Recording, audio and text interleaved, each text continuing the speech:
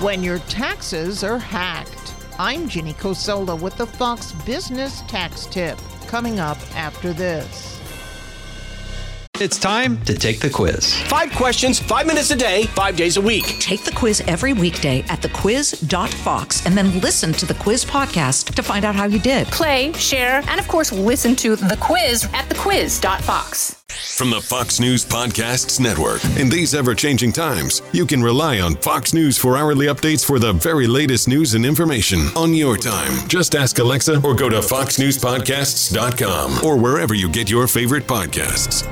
The IRS is aggressively fighting identity theft, but it still happens, and criminals are now targeting state tax systems. Adam Levin, founder of Cyber Scout, says the IRS can provide you a 6-digit code, even if you haven't already been hacked. And that PIN gives you a definite layer of additional protection. But also, get your credit reports, read them. If you're blocked from filing a return, someone has filed in your name. Contact the IRS and the Federal Trade Commission. Ginny Cosola, Fox News.